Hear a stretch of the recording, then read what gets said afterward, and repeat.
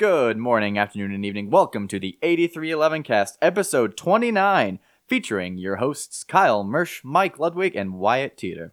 Today, on this week's episode of the 8311 Cast, we're going to be giving you all things sports into your beautiful ears, specifically talking about the NFL draft results, the NBA playoffs, the NHL playoffs, Formula One, your weekly Turtle Tab, which leads us right into our MLB segment, along with our other signature segments, Mike's Stupid Rules, and Write That Down, predictions.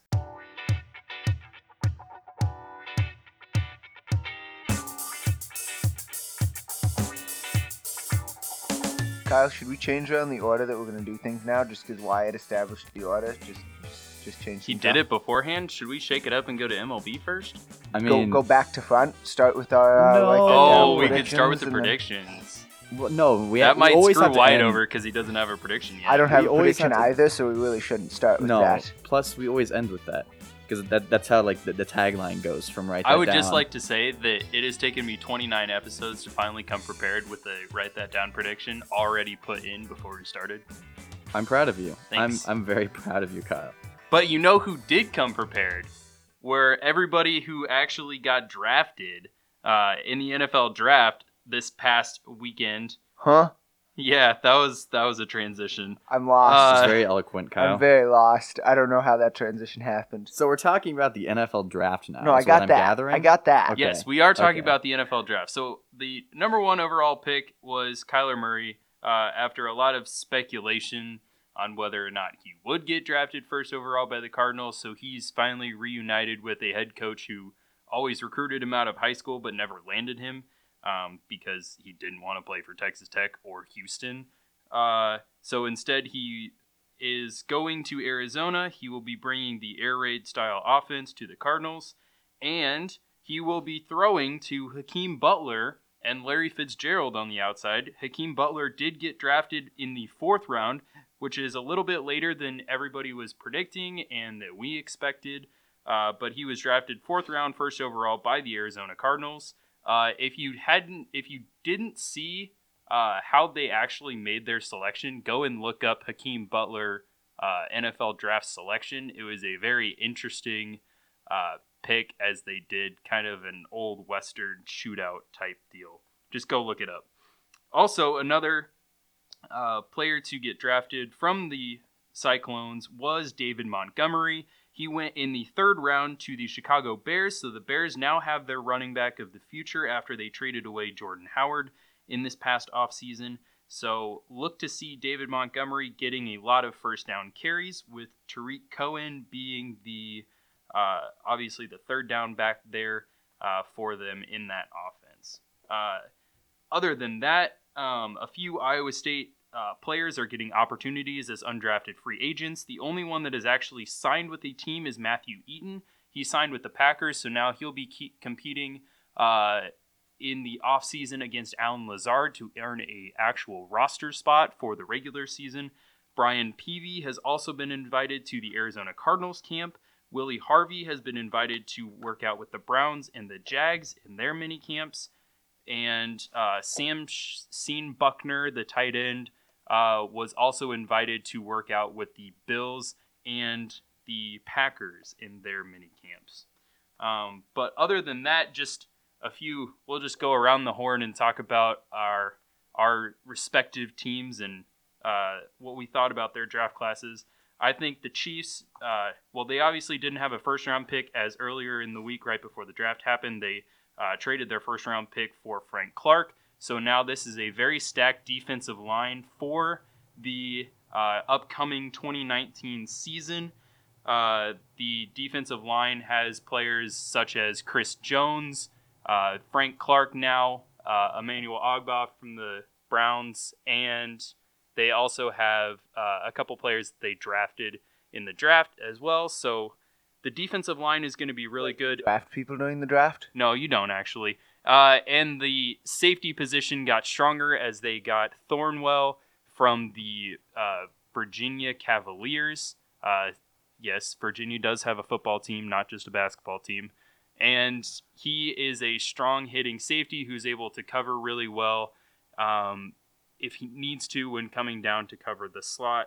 and out of that, and potentially now with the Tyreek Hill damnation, with his recent evidence coming out in an audio clip, they also drafted a potential suitor for him in the draft as well, second round, with Mecole Hardman out of Georgia.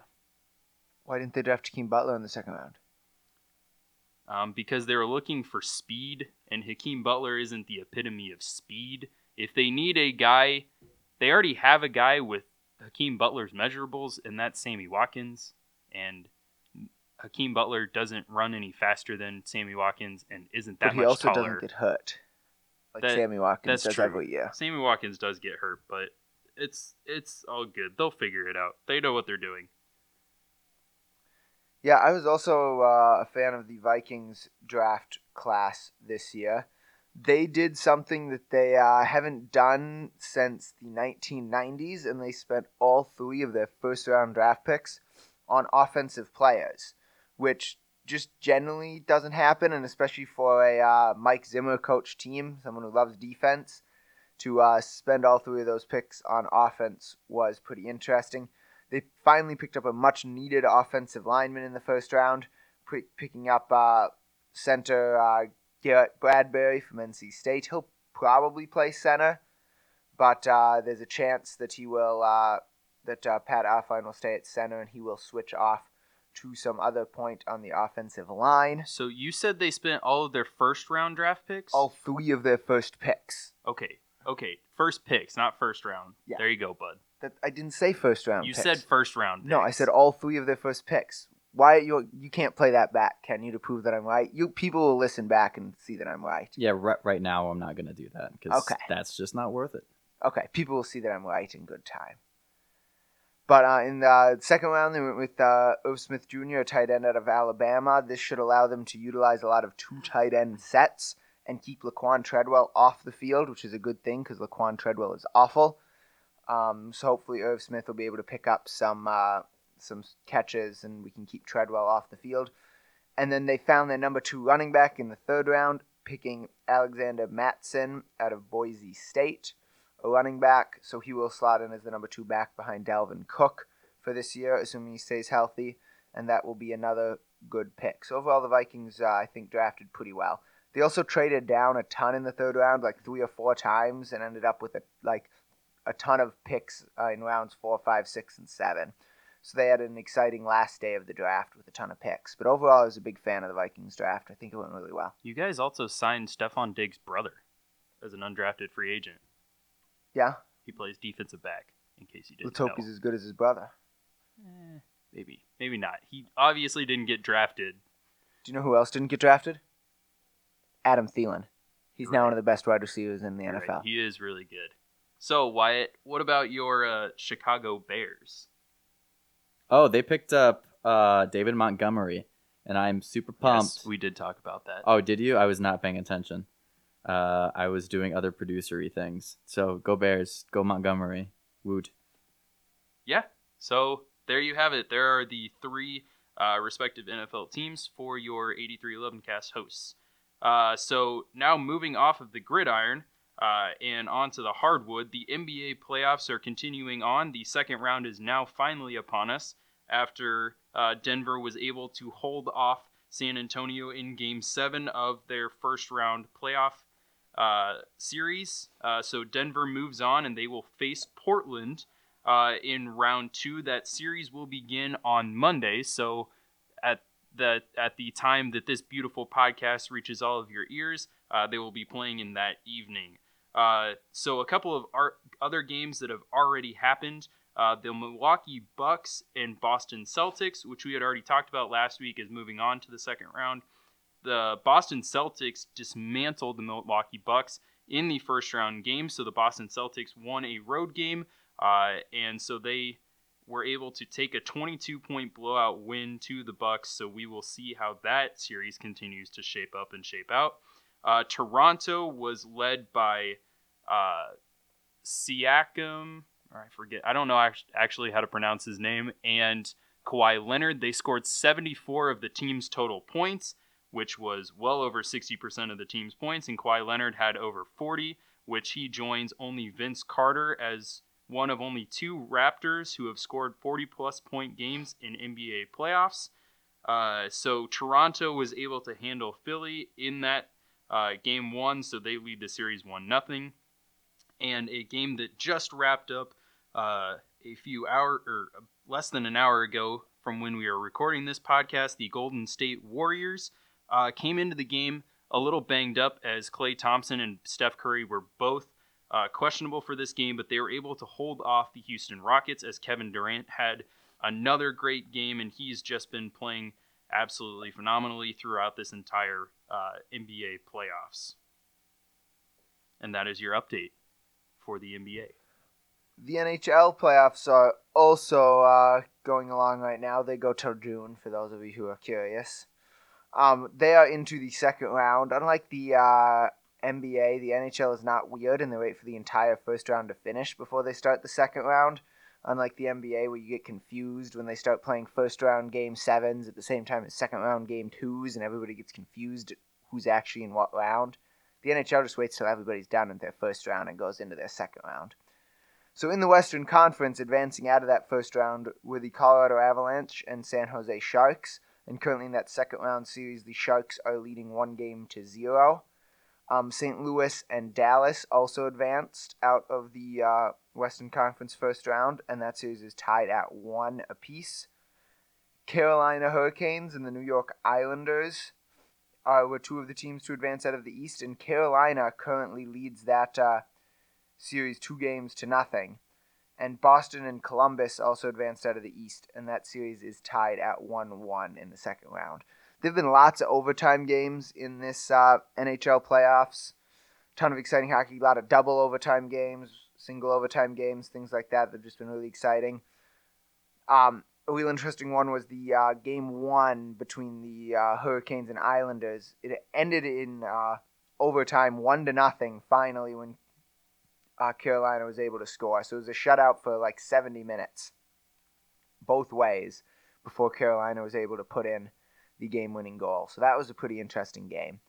But also this week, I'm really excited to talk about, is probably one of the most weird, quirky, exciting games of hockey that I have ever heard of. So it was Game 7 between San Jose and Las Vegas in the first round of the Western Conference. The game was in San Jose because they were the higher seed. So through the first 2 periods, Vegas had taken a 2-0 lead behind outstanding goalie play by Golden Knights goalie Marc-Andre Fleury. He was just playing outstanding. He denied a ton of great chances from the San Jose Sharks and allowed Vegas to take a 2-0 lead going into the third period. And then about 5 minutes into the third period, something like that, Vegas scored a third goal to go up 3-0 in the third period. And at that point, everyone pretty much thought the game was over. 3-0 lead, less than 15 minutes left. No way that San Jose was going to be able to overcome that and come back. But then, this is where the fireworks start. With about 10.5 minutes left, right off a face-off, Vegas was called for what I consider a very questionable 5-minute major penalty. I don't really know what he did. He checked the guy kind of hard, and the guy fell and hit his head and was bleeding, but I didn't necessarily see anything illegal about the hit. But anyway, he got a 5-minute major penalty for that. And now if you guys remember from our Stupid Rules segment much earlier in this podcast, I talked about a 5-minute major penalty. Do either of you two remember what's different between a 5-minute major penalty and a 2-minute minor penalty, besides the fact that, it's 5 minutes in the penalty box versus 2? Something to do with power play, right? Well, that's what happens when in somebody gets a both. penalty. Yeah, they get a Right. power Okay. play. Like, you only get a major penalty if you draw blood. I remember No, that. not necessarily. Oh, well, that's just for high wait, sticking. no, they can't change lines during a power play, right? Nope. Dang it. That's after icing. Can you give us a hint? It has to do with when the power play ends. When the power play ends, So normally, that team... Oh, normally a power play ends like on a minor penalty Oh, when they the score. team scores a goal. Yeah, yeah, But yeah. it only so in the major penalty You have it to ends serve all after 5 5 minutes. minutes. Yeah. exactly. Yeah, So yeah, since that's it was a right. major penalty, Vegas had to serve all 5 minutes of that penalty, regardless of how many times San Jose scored. And during that 5-minute major penalty, San Jose scored not 1, not 2, not 3, but 4 goals during that 5-minute major penalty. They turned a 3-0 deficit into a 4-3 lead in the course of scoring 4 power play goals on that 5-minute major penalty. And at that point, you thought the game was over. You thought there's no way that Vegas can come back, giving up 4 goals in 5 minutes to be able to come back and score one to tie it up and send it to overtime. And then, with less than a minute left, Vegas puts in a rebound to tie the game with less than a minute left. And that game was headed to overtime. They played about 10 minutes of overtime with that game tied at 4 before San Jose finally put in the goal to win the game 5-4 and advance. Since it was Game 7, it was winner take all. And it was just insane. To have that many goals scored on a major penalty like that to change a three-goal deficit into a 1-goal lead is insane. But then to have it happen in such an important game, in the Game 7 of a playoff series, was just insane. Vegas was obviously very unhappy with the call after the game. I thought it was a questionable call when I watched it. I wasn't sure, but it was what it was. And it was still just a fantastic effort from San Jose to be able to battle and get those 4 goals on that major penalty. It was insane. So it'll be interesting to see if San Jose is able to ride that momentum and help them carry them forward, or if they will have a letdown in the next series against the Colorado Avalanche. I already told you in Game 1, at least, they were able to continue the momentum going because San Jose won Game 1. But it was just an insane game. You don't see games like that every day. Probably one of the best hockey games ever. Right there. For all of our listeners out there, I really hope that you just all appreciate how much energy and excitement Mike had for that segment. Like, it just got me more excited because it felt like I was actually watching it in a replay. It just was exciting, so I hope you all appreciate that. He's pouring his heart and soul into this podcast. Do you just give him a compliment? I did. That doesn't happen often. See, Never. It was so unlikely that I thought he was being sarcastic and I he was did going to too. insult me at the end. I was waiting for the insult to come around. Never happened. You know who is also excited about having his very own segment, though? That's me. Your other host and production aficionado. I wouldn't say aficionado, but that Your works too. our production manager. Sure. The guy who does things. I'm talking about Formula One, and that is my segment because I love F1. Unfortunately, I'm not as good as a presenter as Mike is, but hey, I'm getting there. So we're going to give you an update on the 2019 Azerbaijan Grand Prix that happened on Sunday. So, as I said, the 2019 Azerbaijan Grand Prix happens in the country of Azerbaijan, which, if you don't know, is somewhere in Eastern Europe. I think it's south of Russia, right next to the country Georgia, not the state Georgia. Depending on who you talk to, it is Russia. Yeah, I'm not talking to Vlad, though. I'm talking to my fellow Americans. Or that one guy from that Grand Tour episode where his land got stolen from him. That was really sad. You guys should go check out the Grand Tour if you haven't and watch the special where they travel from Georgia to Azerbaijan. And I said to my fellow Americans that we actually have some international viewers too, so shout out to my people in Germany. We have like 4 or 5 people that listen to us every week from Germany. People? My people. Our people? Our people, sure. Those people? Doesn't matter. So this is the 4th Grand Prix this season, the 4th race in the Grand Prix this season, and the 4th time that this track in Baku is actually being used for an FIA-sanctioned event. The track was originally opened up in 2016 with the European Grand Prix, and then had its inaugural race as the Azerbaijan Grand Prix in 2017, and has been like that for the past 3 years. This is the first street track that we've seen this year. In F1, the track length is 3.73 miles for a 51-lap race. And fun fact, do you know how it is determined how many laps is being raced for any given F1 race, by chance? You guys have any ideas? It's the mileage, right? It's the mileage or a time limit. So it's either 305 kilometers or 189.5 miles or 2 hours, whichever comes first. So you'll often see the time limit enforced in smaller tracks, like in Monaco. Especially if there's a rain delay or something, the race has to be up to 2 hours, and that's it. So sometimes you'll see the race canceled early due to a rain delay or some other delay. This is a fun track. It's raced in the evening in Baku, where the track temp starts really hot and eventually cools off during the race, which poses some challenges for drivers. Just to give an example, the track temp started out at 44 degrees Celsius or 111 degrees Fahrenheit, ended up dropping to about 33 degrees Celsius or 91 degrees Fahrenheit towards the end of the race, which really makes it hard for the drivers to get grip with the tires. The hotter the tires, the hotter the track, the more grip you're going to get out of the tires.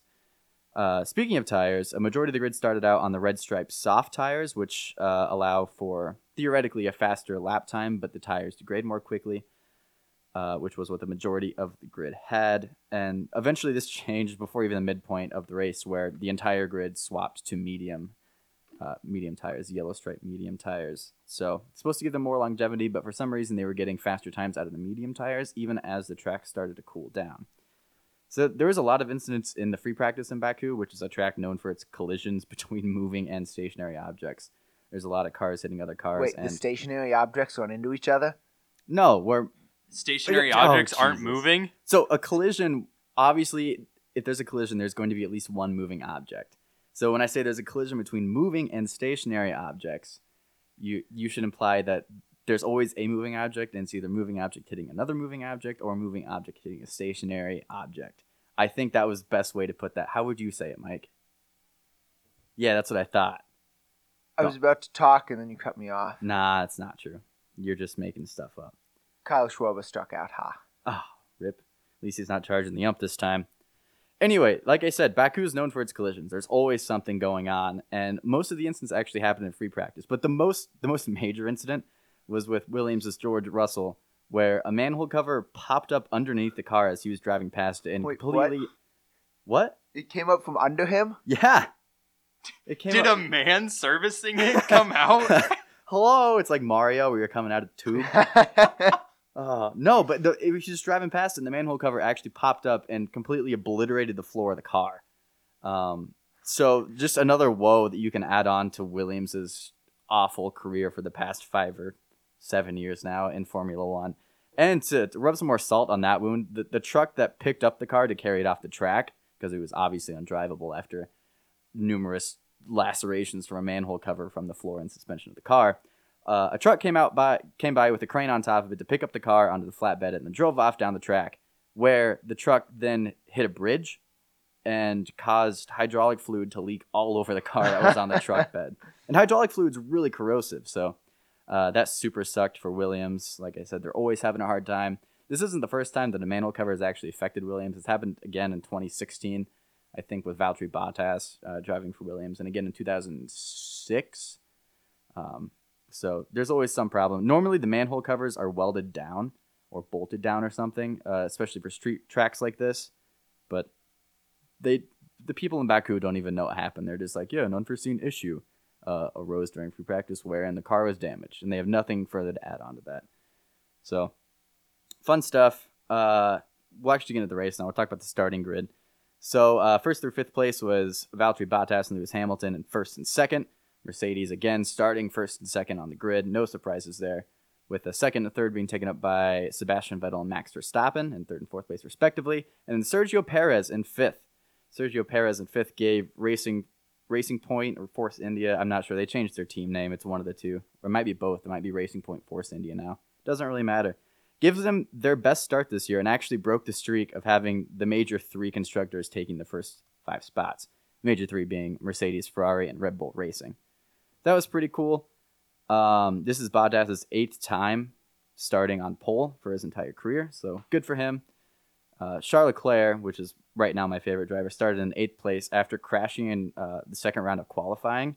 He actually set a fast enough time in Q2 before he crashed to not only make it through Q3, but he secured 9th place, essentially, so he still beat out somebody. He did start out in 9th place, but there was a driver that was disqualified that was right ahead of him that pushed him up into 8th place. So we'll get into that in just a second, because there was 3 pit lane starts, which is a lot. Normally cars don't start from the pit lane, and it's just due to issues. So the 3 people who started in the pit lane was Robert Kubica, Pierre Gasly, and Kimi Räikkönen.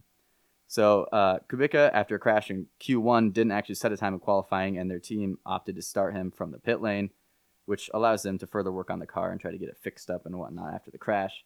And they actually got slapped by a drive-through penalty midway through the race because they broke some obscure rule that nobody knows about, where you have to wait like a certain amount of time after the pit lane closes. So all the cars go off onto the starting grid. The pit lane closes. You have to wait X number of minutes before you can put your car in the pit lane to get ready to go. They didn't wait that allocated amount of time, so they got a drive-through penalty for that, which super sucks for Robert Kubica. Pierre Gasly missed a weighbridge request from the track marshals in free practice 2. And essentially what happens is he went to the pit lane. The marshal said, hey, you need to weigh your car because your car can only be so light. You have to have so much weight on the car. And rather than doing that, he went and changed his tires. And as soon as he changed the tires, that affects the weight of the car, which means that's illegal. And he got slapped with a pit lane start all the way from free practice 2. So that's not cool. And then Kimi Räikkönen also started in the pit lane after failing a front wing deflection test. Basically, the front wing can't wobble more than 5 millimeters, I think, during the duration of the test, and his did, so rip. We'll actually get into the race now, where Charles Leclerc dropped from his aforementioned 8th place down to 10th on the starting lap, and then he climbed all the way up to 4th place before lap 10, proving not only that he's an amazing driver, but also that Ferrari does have a fast car, but not quite as fast as Mercedes.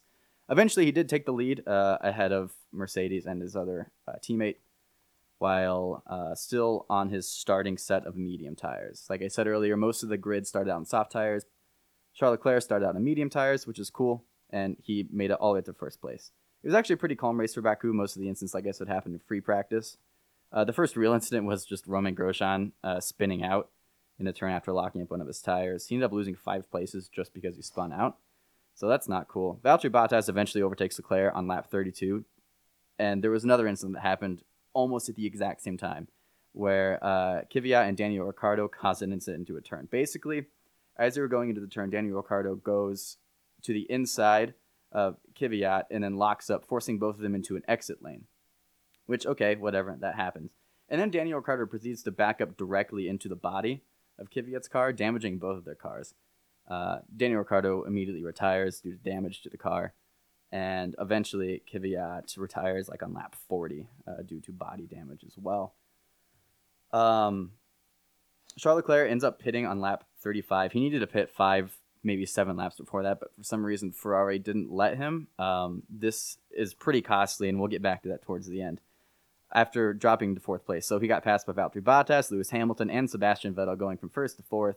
And then he comes out of the pit lane in 6th place, just behind Pierre Gasly, because they had a slightly slower pit stop than average. They were running about 2.8 seconds for the pit stop, while still extremely fast. Isn't near as fast as their normal 2.4 second pit stop time, which is still insane. Just think, can you change 4 tires on your car in 2.4 seconds? No. No, I don't even think I could get the jack out of my car in 2.4 seconds. I don't even know where the jack in my car is. I was going to say, I don't know if my car has a jack. I feel like mine does. I would guess mine does somewhere. Maybe I should figure that out at some point. Yeah, you might need that. So there were 2 more retirements on lap 40 for Pierre Gasly, which was probably due to some drivetrain issue, and Romain Grosjean for a braking issue. They both retired. Pierre Gasly, the former, caused a virtual safety car to come out, which pushed Charles Leclerc for a 20-second split behind Max Verstappen in 4th place to a 40-second split. So he's still in 5th place behind Max Verstappen, totally eliminating any chance for Charles Leclerc to get a podium finish, barring a safety car, which didn't happen. So then on lap 48 of 51, Ferrari pits Charles Leclerc again for a fresh set of soft tires to hopefully give him an advantage to get the fastest lap point. At the same time, Lewis Hamilton and Valtteri Bottas are battling for first place, with Bottas in first currently. At some points, they're within 0.8 seconds, so you're driving bumper to front bumper, basically.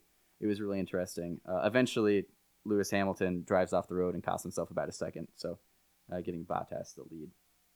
Bottas then sets the fastest lap on lap 49 during his battle with Lewis Hamilton at 1 minute 44 seconds, .166, which is pretty fast. Not as fast as the track record, which Sebastian Vettel set in 2017, but then Charles Leclerc goes and sets the fastest lap on lap 50 at 1 minute 43 seconds, .009, breaking the track record and securing him that extra point in the race. The race ends with Valtteri Bottas in first place with his 5th career win, followed by Lewis Hamilton in 2nd and Sebastian Vettel in 3rd to give Ferrari another podium finish. Merc is now 4 for 4 on finishing 1 and 2 this season. Currently, the standings are now Valtteri Bottas in first place overall with 87 points, Lewis Hamilton 2nd place overall with 86 points, followed by Sebastian Vettel at 52 points, Max Verstappen at 51, and then my beloved Charles Leclerc at 47 points in 5th place overall.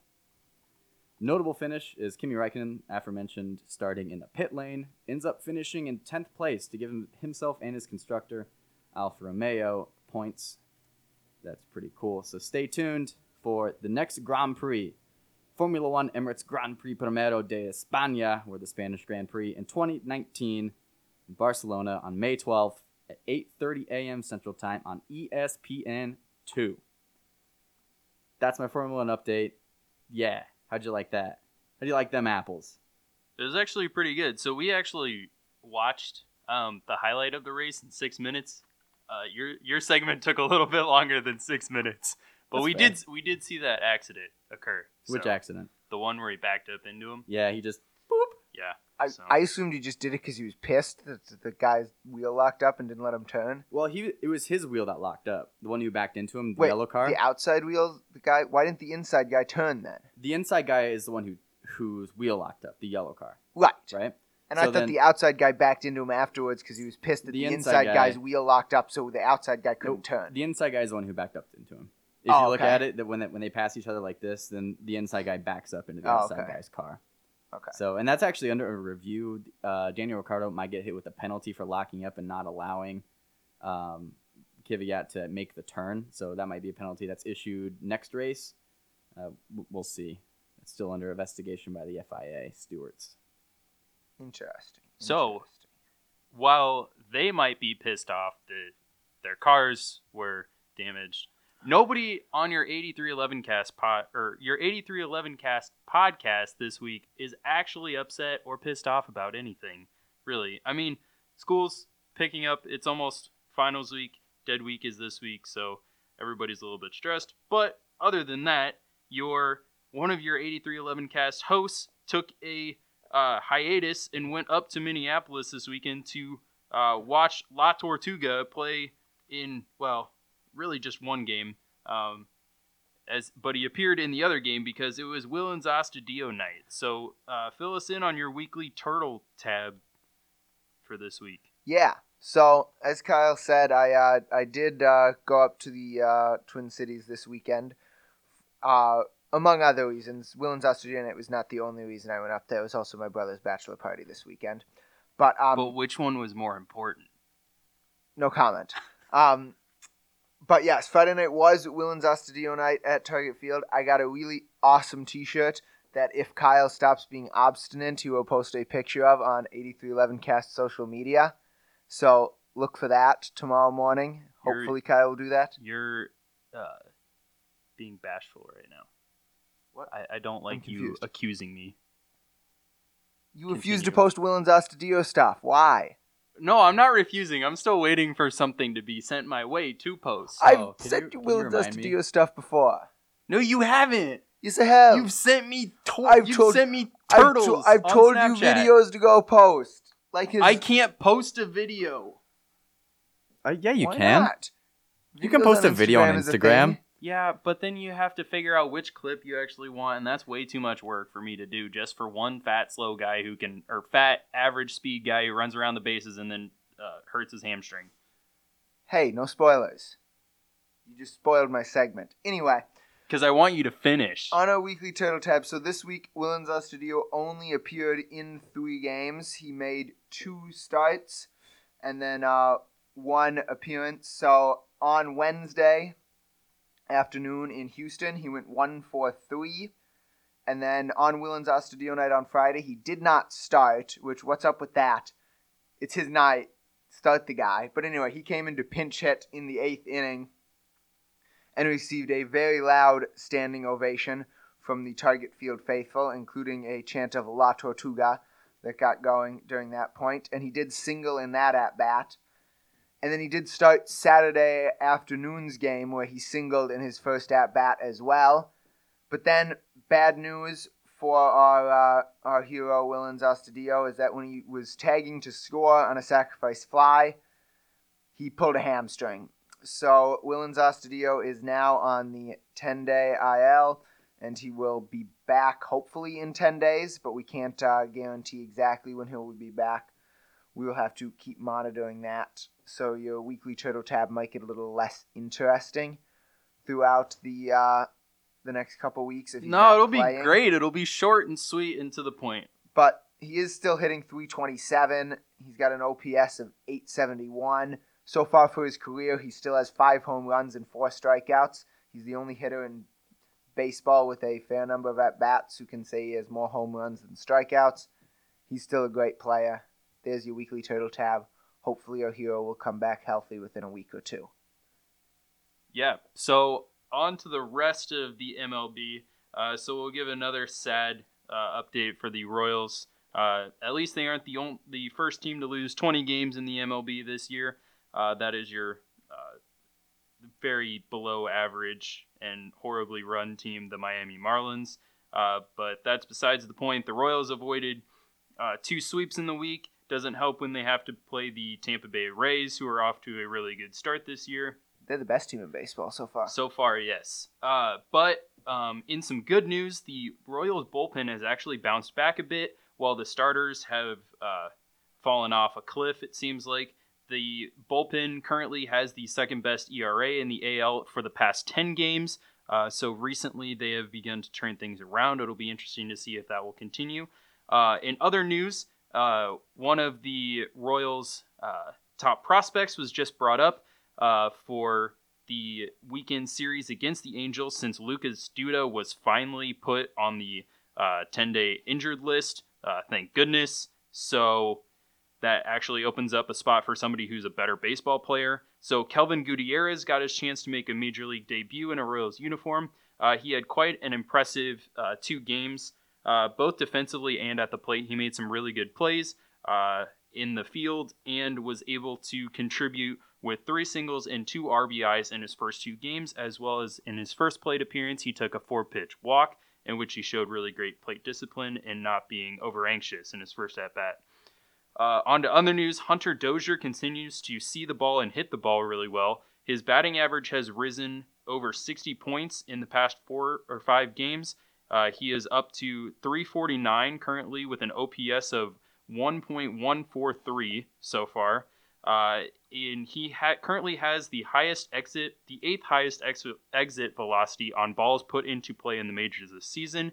And he rarely strikes out anymore, so he's actually putting the ball into play, and he's hitting it very, very hard as well. He also is the first DH since 2003 to hit 2 triples in a game. The last person to do that is somebody who you might not expect. He played for the Boston Red Sox, and that is David Ortiz. So he's in pretty good company, and hopefully he'll continue to be able to hit and see the ball really well, because he's really the only person who's driving in runs at this point. Yeah, the Twins can hit. It's about so the Twins this weekend. So the Twins had 6 games this week. They played the Houston Astros for 3 in the middle of the week, and then welcomed back the Baltimore Orioles for 3 this weekend. The Twins' schedule has been really weird recently. 4 series, they have Baltimore, Houston, in a really weird twist of the schedule. But anyway, the Twins have really liked playing against the Baltimore Orioles. If you remember last week, I told you that the Twins hit 11 home runs on one day against the Orioles in a sweep of the Orioles last weekend. This weekend, when they were playing the Orioles, they hit 12 home runs over the course of a 3-game series, 5 on Friday, 5 on Saturday, and 2 more on Sunday. They swept the Royals. That makes 23 total home runs in 6 games against the Orioles this year.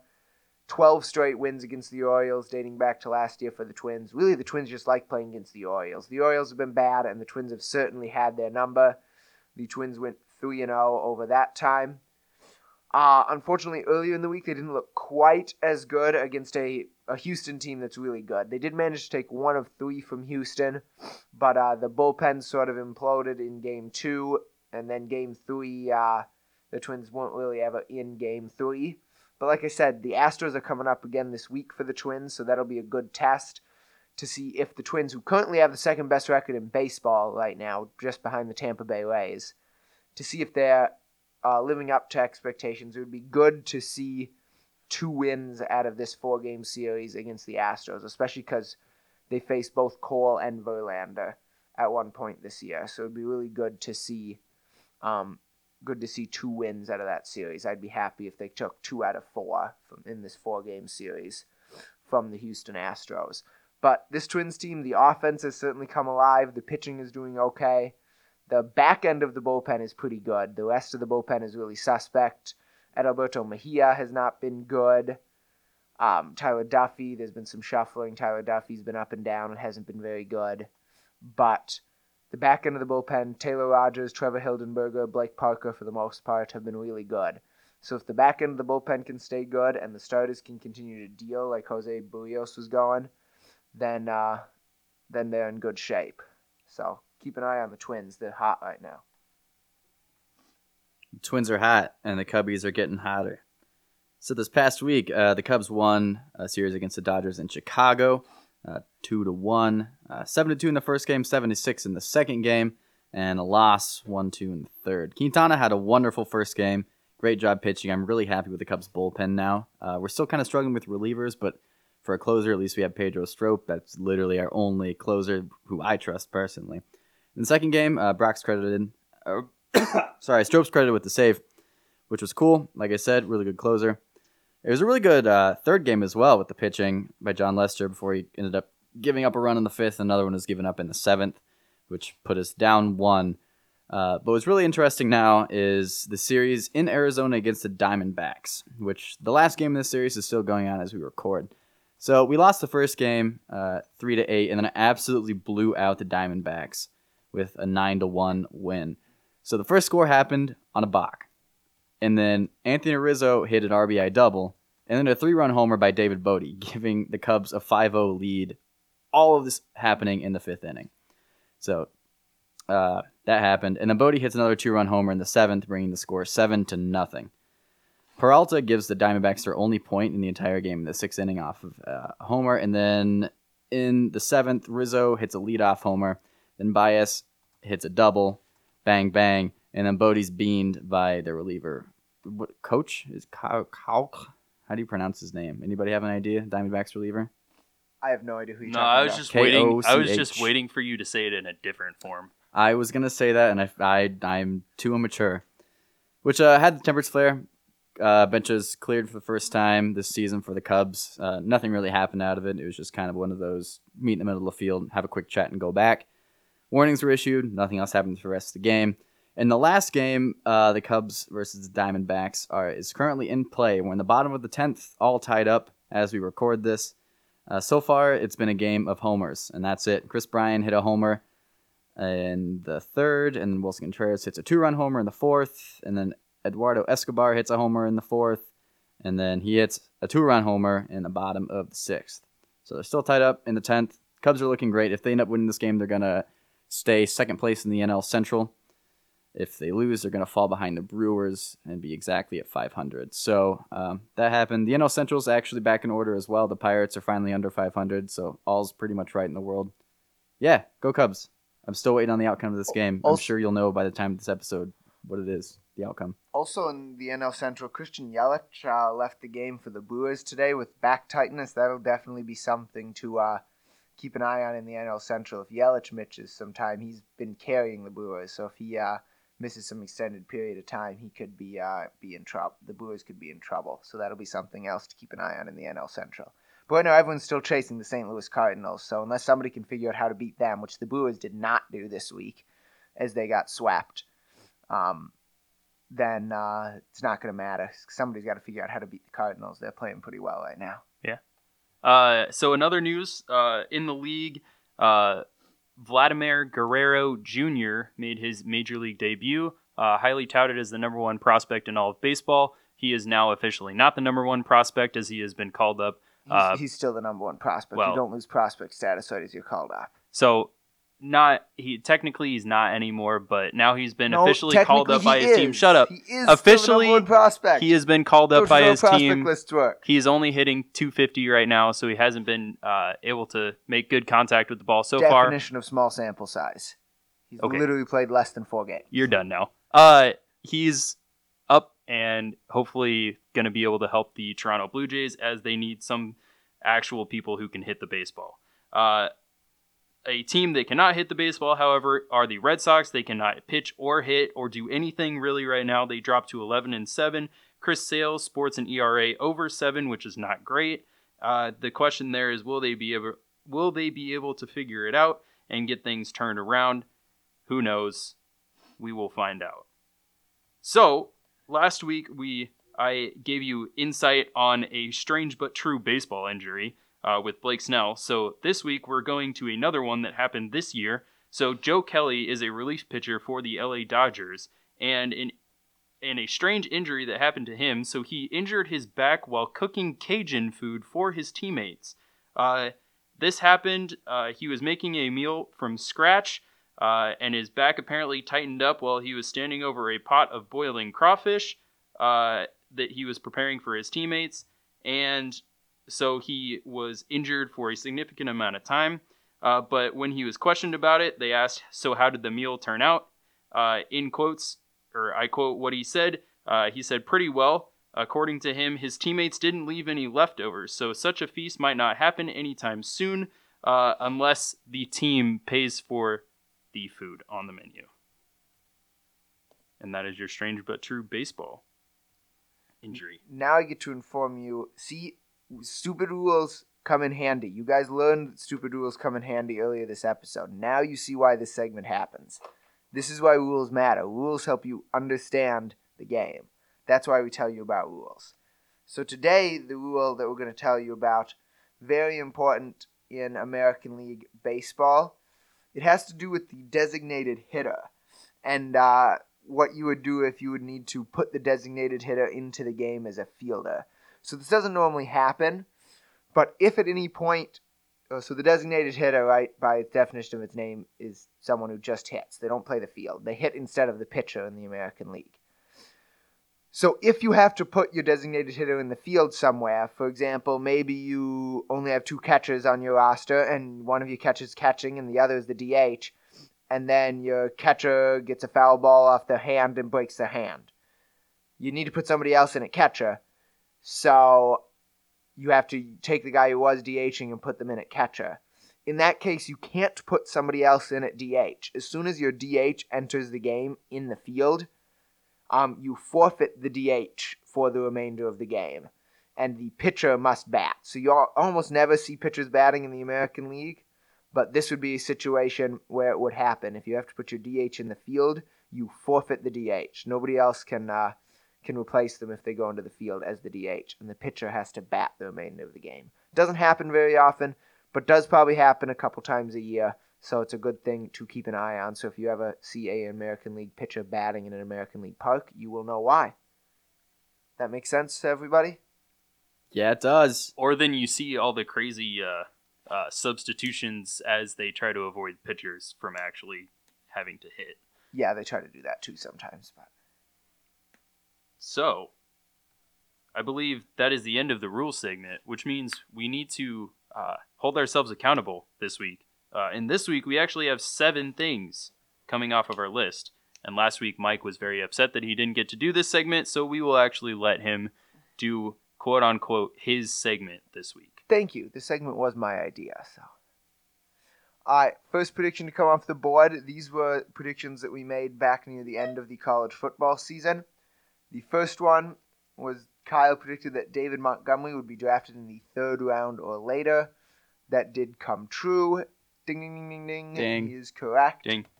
The second NFL draft prediction we had was I had a prediction that said Hakeem Butler would be a first-round draft pick. As you heard earlier in the episode, he got picked in the 4th round, so that was wrong. So I get a nah. Last week, Kyle predicted that Homer Bailey would have 2 quality starts in a row and have an average of 6 strikeouts. He had 2 quite bad starts this week as opposed to 2 quality starts. So for that, Kyle gets a nah. Well, actually, he went 6 innings today with only 4 earned runs, so not a bad start, but not a quality start. So we got 0 quality starts. Last week, I predicted that 4 quarterbacks would be drafted in the 1st round. There were only 3, as Drew Lock from Missouri did not go in the 1st round like I was thinking he would. So for that, I get a nah. Also coming off the board was a prediction from Wyatt that the Cubs will win 2 games against the Dodgers in their series. The Cubs did win 2 games against the Dodgers. So for that, Wyatt gets a ding, ding, ding, ding. Josh had predicted that the Brewers would win the series against the Cardinals. as we pointed out, the Cardinals swept the Brewers, which, not what Josh predicted. So for that, Josh gets a nah. And last week, 2 weeks ago, Wyatt predicted that Charles Leclerc would have a podium finish in Azerbaijan, as Wyatt informed you earlier in the episode. In what? You slurred your way through Azerbaijan.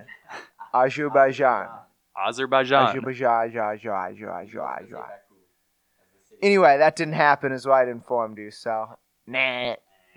What was in Mike's drink tonight? Water, Okay. just like every week. So, seeing as I'm the only one who actually has a write that down prediction ready, I will go first. So in this upcoming series in round 2, the Portland Trailblazers will beat the Nuggets in 5 games. No, I want the Nuggets to win. The Denver Nuggets are the higher seed in this round. In 5 games. 5 games. And that series hasn't started yet, right? Because the NBA It has is not weird. started. It starts tomorrow night. I don't know. I believe. What do you think? Triple. Because it's 5 games. Okay. If it was beating, it would just be double. But since it's 5 games, we'll give them a triple for that. That's fair. I'm into that. Okay. All right.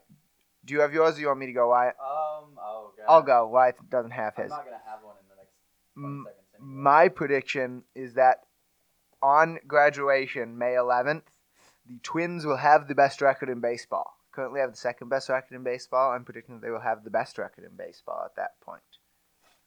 There's my prediction. Wyatt, what do you got? Oh, yeah, you guys got to tell me what you're giving me. What are you giving me for that? Keep in mind that between now and then, the Twins have a tough 4-game series against the Astros. How far are they trailing against Tampa Bay? They're only like a game or a game and a half back. They are currently, let's see, Tampa Bay is 18-9, Minnesota is 16-9, so they are a game and a half back. I would say double. Double. The Twins definitely more quality. Definitely the more quality team. Even though the Twins series are against Houston, New York, and Toronto between now and then, still only a double. Toronto's bad. Yeah. I don't think the Yankees are that good since they're beat up. I mean, but they still have like 17 wins. Their pitching is suspect. That should be a triple. Their pitching is suspect. That double. should be a triple. We both said double. That should be a triple. I'm gonna say a double. So I still don't have anything. So I'm gonna say that. Oh gosh, Wilson Contreras is gonna win the game against the Diamondbacks right now. We're in the top of the 11th. He is on deck, and Jason Hayward's at bat right now. So I'm gonna say Wilson Contreras is gonna give the Cubs the winning score to win the game in the top of the 11th. Which everybody will already know the outcome of this by the time the episode's posted anyway. But yeah, what do you think? He's actually at bat right now. Hayward just flew out. That he'll win it right now. This at bat? Yes, this at bat. Home run. Okay. Home run, because it has to be a home run. Right. Nobody's on so, base. Yeah, we'll give you a home run for that one. All right, Josh, what's your thing? All right. My prediction is that at the end of this week, the Brewers will be ahead of the Cubs. At the end of the week? The Brewers will be ahead. So next Sunday, the Brewers will be ahead of the Cubs. Yes. Oh, that ain't gonna happen. So the Cubs are playing. Well, I guess we're playing the Marlins. 2-game series against the Marlins, and then You have to play the Mariners. 2-game series against the Mariners, and the 3-game series against the Marlins. Oh, God. So even if we lose out to the Mariners can rake. But And then I hope they beat you for one of my write that down. But then the predictions. Marlins. The Marlins are trash. Come on, that's the 3 easy wins again. Who do the Brewers have to play? Colorado and the Mets. So Colorado didn't start out good, but they're doing better, and the Mets are pretty good. So if the Cubs lose this game, they're going to drop behind. Yep, they'll be third in the NL. Triple. I'll give them a triple for that. I think that's a good triple. Sounds bueno to me. So far, it's an 0-2 pitch against Wilson Contreras.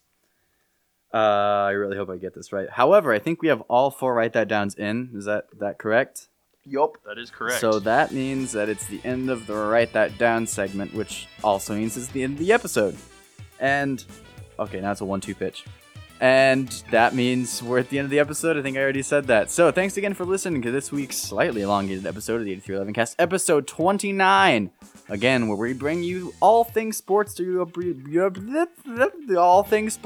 beautiful ears. If you want to drop us a line, do that by visiting us at 8311cast podcast.fireside.fm/contact, hitting us up on our Instagram feed at 8311cast. And I just lost that. Write that down. You did. Wilson Contreras struck out as Damn. I was talking. That's all right. So. Well, he can still do it in the 12th. I didn't specify what inning. I mean, technically you are correct. Or in the 13th. Well, I don't know if you we're going to go through that actually many did pitches. say Wilson Contreras will win the game against the Diamondbacks right now. So by that rule, it is this inning. I don't think So that's that how prediction that is works. already gone. I don't think that's how that works. If it matters, we'll talk about it and fill you all in next week. That's fair. I already did the outro thing. Signing off for the 8311 cast, we have your hosts, Kyle Mersch. Mike Ludwig. and Wyatt Teeter. Check us out in all places that you listen to podcasts or can listen to podcasts, and share with your family and friends. We will talk to you next week for our Double Quinceañera episode 30 of the 8311 cast. Again, next week. Thanks for listening. Go Cyclones. Bye, y'all. Go Cyclones!